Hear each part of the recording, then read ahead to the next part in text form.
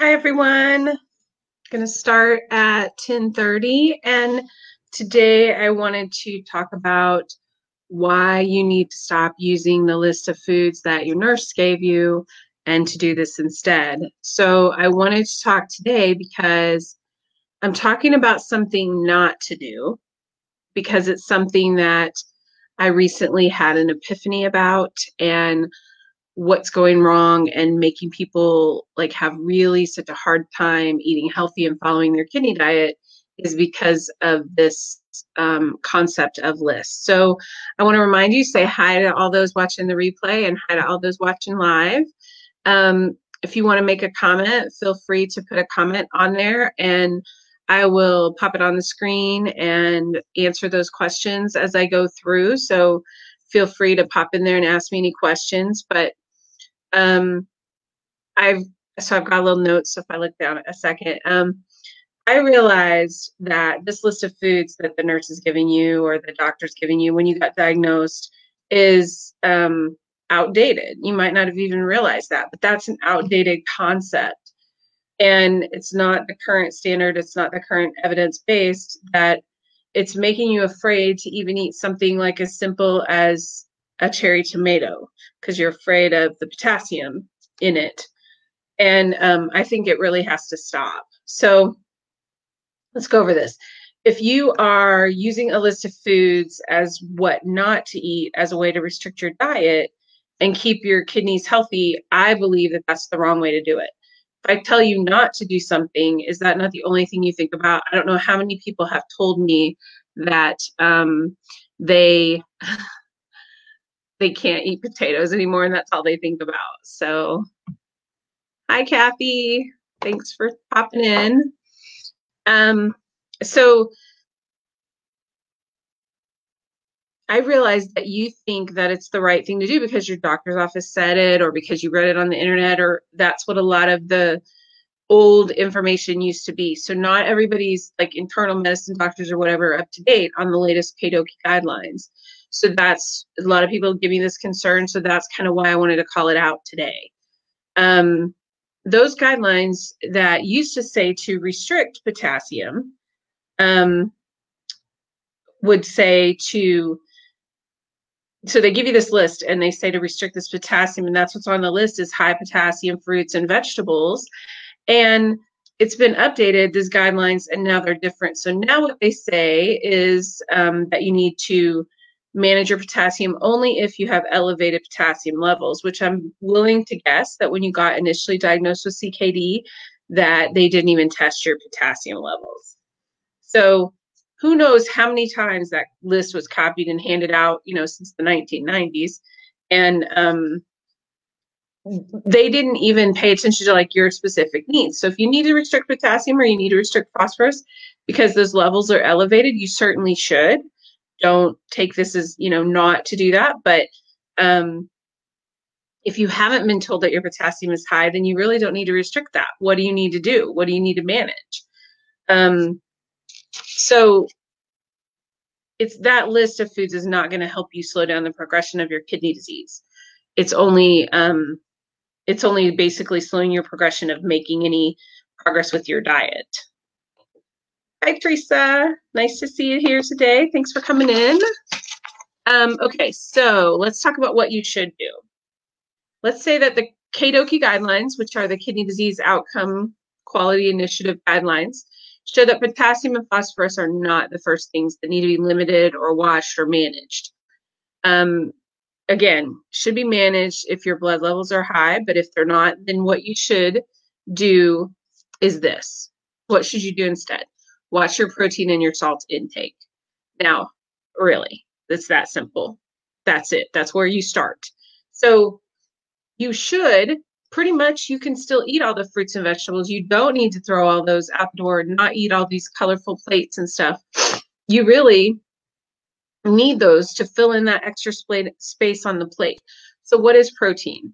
Meat, a lot of dairy like cheese and milk is protein.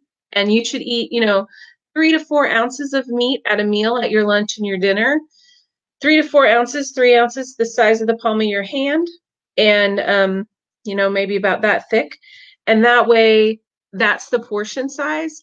And then you fill in the rest of that plate with those lettuce and peppers and tomatoes. And, you know, if you're concerned still, I wouldn't go overboard, but you need to fill in that plate with other things like potatoes and rice and vegetables. So you can be full without that extra protein that you're limited and your sodium. So that's probably not where you got told to get started, but really that's what the guidelines say you should start.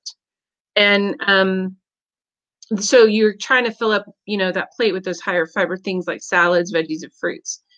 You also should toss the salt shaker. You should not use salt on your food. You should not add salt to your food at the table or at the stove or wherever else you're cooking it, you know, as an additional. You want to read all your spices and make sure that they don't have extra salt in them, that they're not made with salt, like using garlic powder instead of garlic salt, using salt-free spices. I do sell those over on nickineeskitchen.com, but you really just want to get some more oomph in there without the salt, and some zest and some peppery kind of flavorings added. So more onion and garlic too. So I love onion and garlic. I think they make a great addition to any recipe, but I know a lot of people talk to me and they're like, I love onion and garlic. Add more of that, add that flavor into your meal. Just don't use onion salt, use onion powder or use actual onion. But using less salt takes a little bit to get used to. We've had so many things processed and so many things that already have the salt in them. And so it's hard to get used to, but then you'll notice yourself in like a week or two. So food will kind of be bland. You add that pepper, you add the Tabasco, that type of thing. And that will make it a little bit more seasonably flavorful. Plus you're adding those fruits and vegetables. And then you have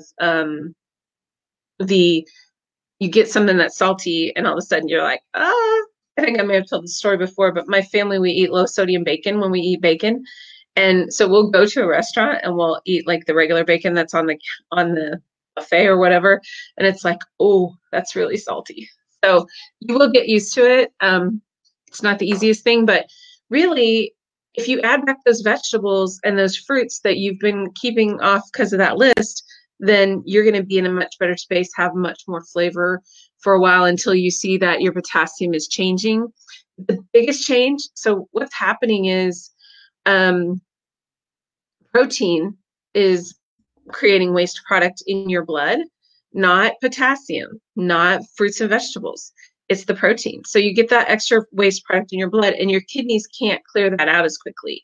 So that's why you decrease the amount of protein, because then you don't have as much waste products and your kidneys have an easier time managing it.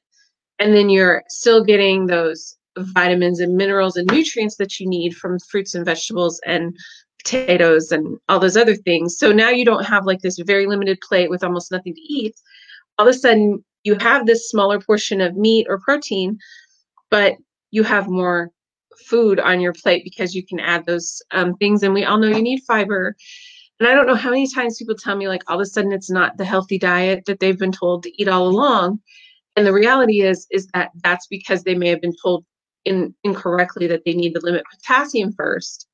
And what you really need to limit is that protein and salt. Let's see who else. Diane, hi, good morning. Nice to see you.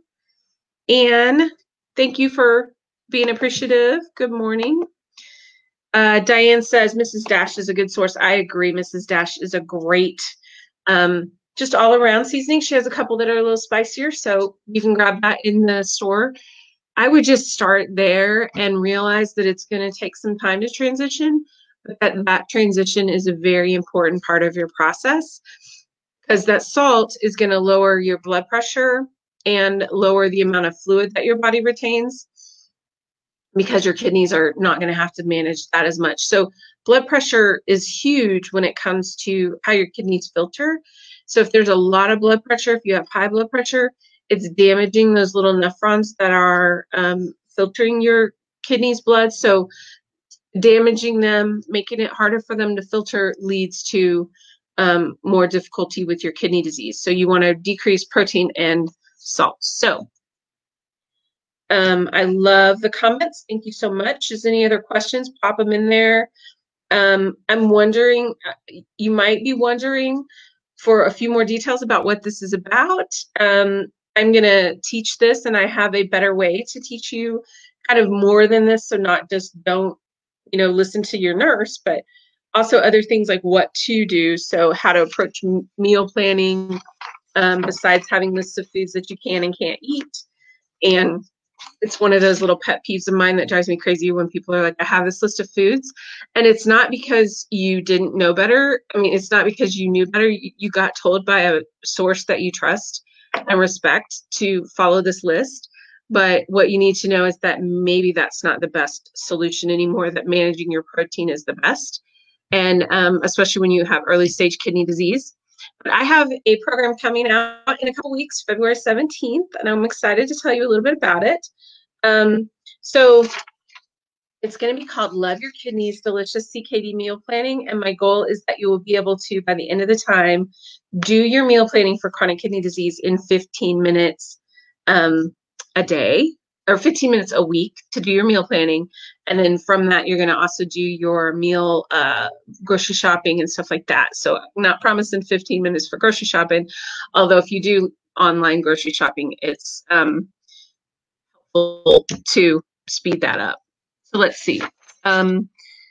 So I want to throw up real quick. I have a little, so there's a way to jump on the waiting list. You may already be on the waiting list. If you are, great. Thank you. I will get you more information coming soon. If not, head on over to renaldiethq.com/MPCKD, and that'll put you on the wait list. And I've got some great goodies coming for you that are going to be free, so no worries. So let's see. We've got a few questions. Colleen, I don't know how to, she said she's got no sound. I can't help with that. I apologize. You may just try to come back. You can watch this when we're done. Nancy says, why does most of the salt-free seasonings contain crushed red pepper? I do not like spicy. So Nancy, they're just trying to give you that zest without really doing, having the salt. So I love, like I said before, a little bit of onion, a little bit of that toasted flavor, adding some garlic. So you may find that that's, going to be a good substitution for the salt. If you find it a really hard time, just try to buy the lower sodium stuff, try to not add it at the table. There are truly some recipes that you need to have a little bit of salt for them to work, but usually not as much as the recipe asks for. So just try not to add it in your cooking. When I was growing up, we would put salt. So we'd make corn on the cob and boil it in the water. And then my grandma would put a whole stick of butter in there, or probably margarine, because she liked margarine. But, and then when you take it to the table and you'd add more margarine. So I just finally figured out, okay, maybe I don't need to do margarine in the dish while I'm cooking it. I can just add a little bit at the table.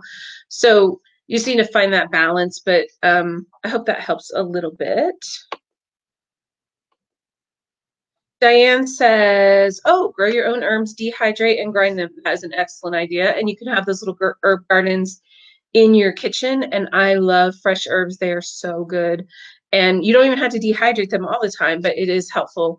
But you grab them, you put them in there. I love basil. I love oregano. I love cilantro too. I know some people think it tastes like soups. But it doesn't to me. So, Tamara is telling Colleen, maybe try to see if there's a mute button. Where do I find these new guidelines you're referring to? So they're called the KDOQI guidelines, KDOQI. And if you just Google KDOQI, you will see that in there, it's an extensive set of guidelines, 500 or more pages. And you just need to look for the nutritional guidelines, and they talk about how you should limit protein and sodium. And then as you progress in kidney disease, once your labs start showing that you have potassium restriction, then you limit that potassium. And then if you have elevated phosphorus levels, then you should limit the phosphorus. But for the most part, I'm trying to think there's another set of guidelines too, but I can't think of the name off the top of my head. So Cindy's asking, what do you do when you're eating out? So when you're eating out, I recommend a couple things. So you look at the menu ahead of time. You ask them not to add salt when they're preparing it. And you also kind of have a couple go-tos that you can use that are not as salty. So know that the sauces usually are the source of a lot of sodium, but also the highly processed foods. So if you're getting like a mixed dish or something that comes with a gravy on it, ask for that on the side. Do just a little bit of it. So those are some of the things that I do to help with eating out, to lower the sodium levels of those foods. Just something as simple as asking them not to add salt when they're cooking it on the grill will make a huge difference, because they just tend to shake and put it on everything. Okay, so let's see. Diane says salt-free butter. Excellent point. Salt-free butter is great and very helpful. And obviously a simple like swap. So just don't buy the salted butter, use the salt-free butter, and you're in good shape. Okay. So I just want to remind you, next video I'm doing this Saturday, and I'm going to talk about better options when you're making a meal plan, some better options, some better choices, and ways to do that a little bit improved. And I look forward to that. And I'll ask you if you wouldn't mind sharing this with your friends and family if they're interested in this kind of thing, and head on over to the website, renaldiethq.com/MPCKD, to learn more, to get on the wait list. I'll be giving you more information. Again, that's coming out February 17th. It's going to be called Love Your Kidneys, Delicious CKD Meal Planning.